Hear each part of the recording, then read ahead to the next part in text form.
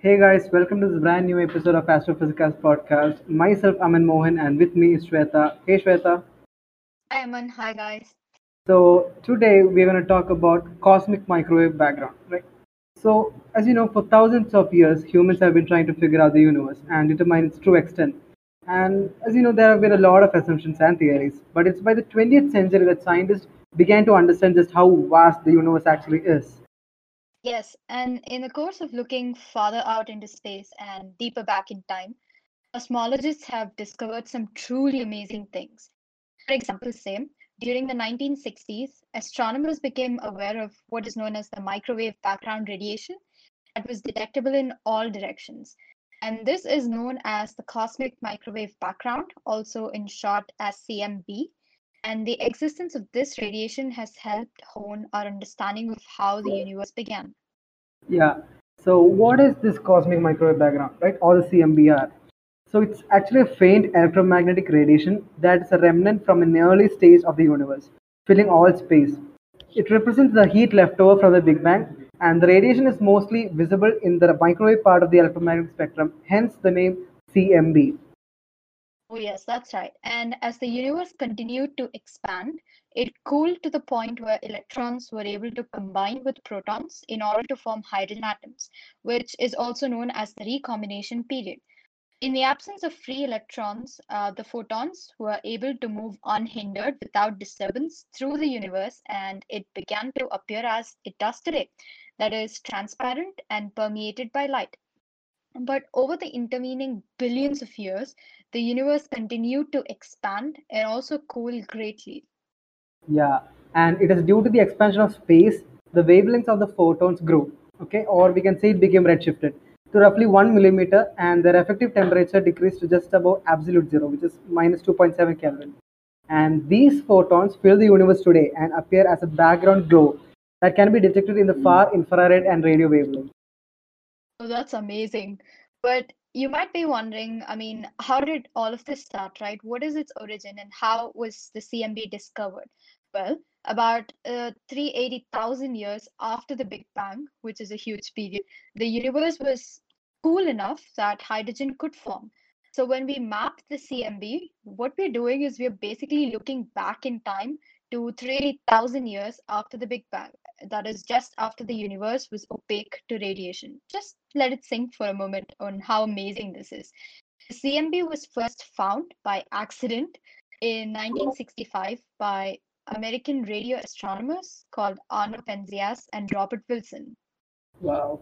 And the CMB is now useful to scientists because it helps us learn how the early universe was formed, and cosmologists can learn about the origin of galaxies and large scale structures of galaxies, and they can measure the basic parameters of the Big Bang theory. Oh, yes. And the first space mission specifically designed to study the CMB was the Cosmic Background Explorer, also known as COBE, launched by NASA in 1989. Among its key discoveries were that it averaged across the entire sky. The CMB shows a spectrum that confirms extremely precise to a black body at a temperature of about 2.73 Kelvin. But it not only does that, but it also shows very small, tiny temperature fluctuations on the order of, say, one part in 100,000 across the sky. So these findings were rewarded with the award of the 2006 Nobel Prize in Physics to John Mather and George Smoot.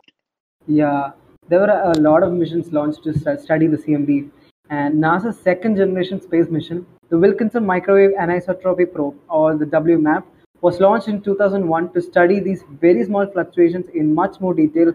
And the results obtained from the WMAP have helped determine the proportions of the fundamental constituents of the universe, and to Yes, establish the standard model of cosmology.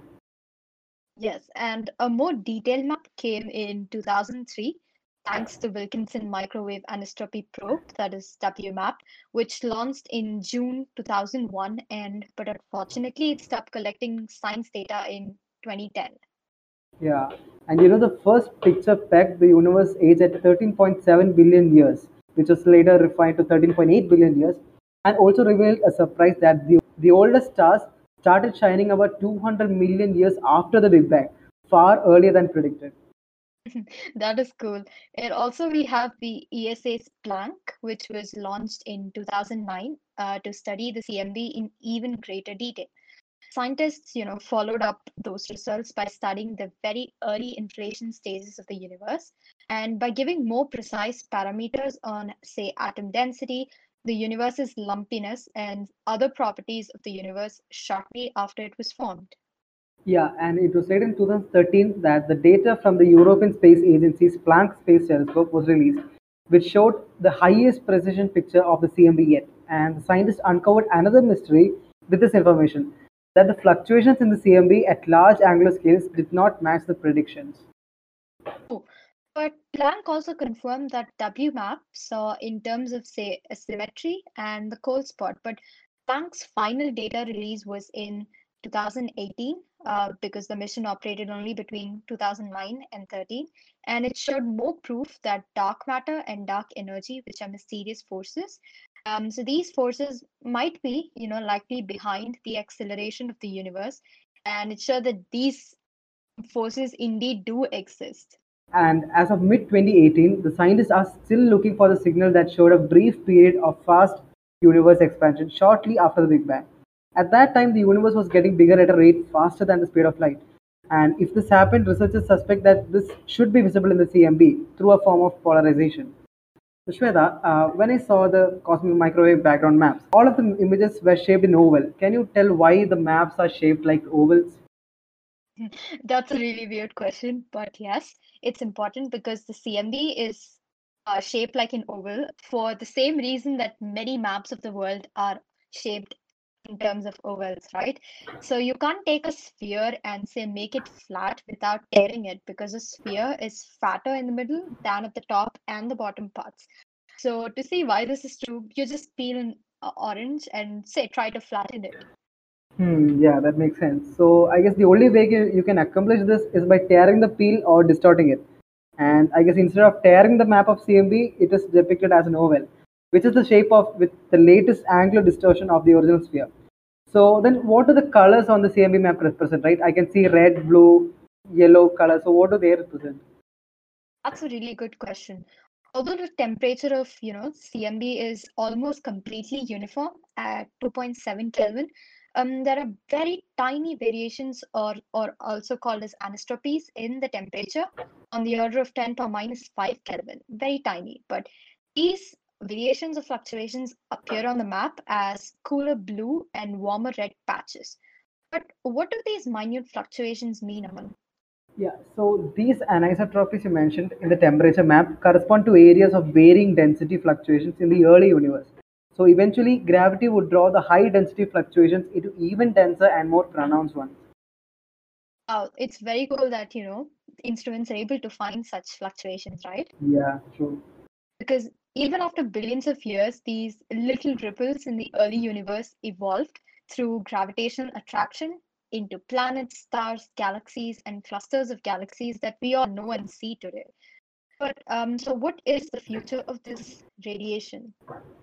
Yeah, so according to various cosmological theories, the universe may at some point cease expanding and begin reversing, culminating in a collapse followed by another Big Bang, which is also known as the Big Crunch theory. Oh, yeah, because there's another scenario which is known as the Big Rip.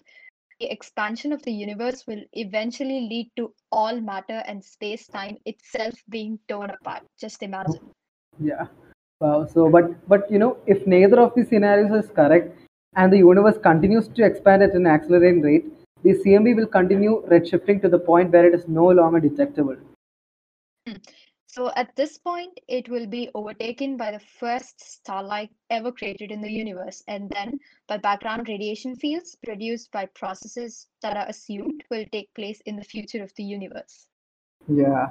So, guys, that's it for this week's episode, and this is Aman Mohan signing off with Shweta. So, see you next week with more new content. Bye bye. Bye, guys.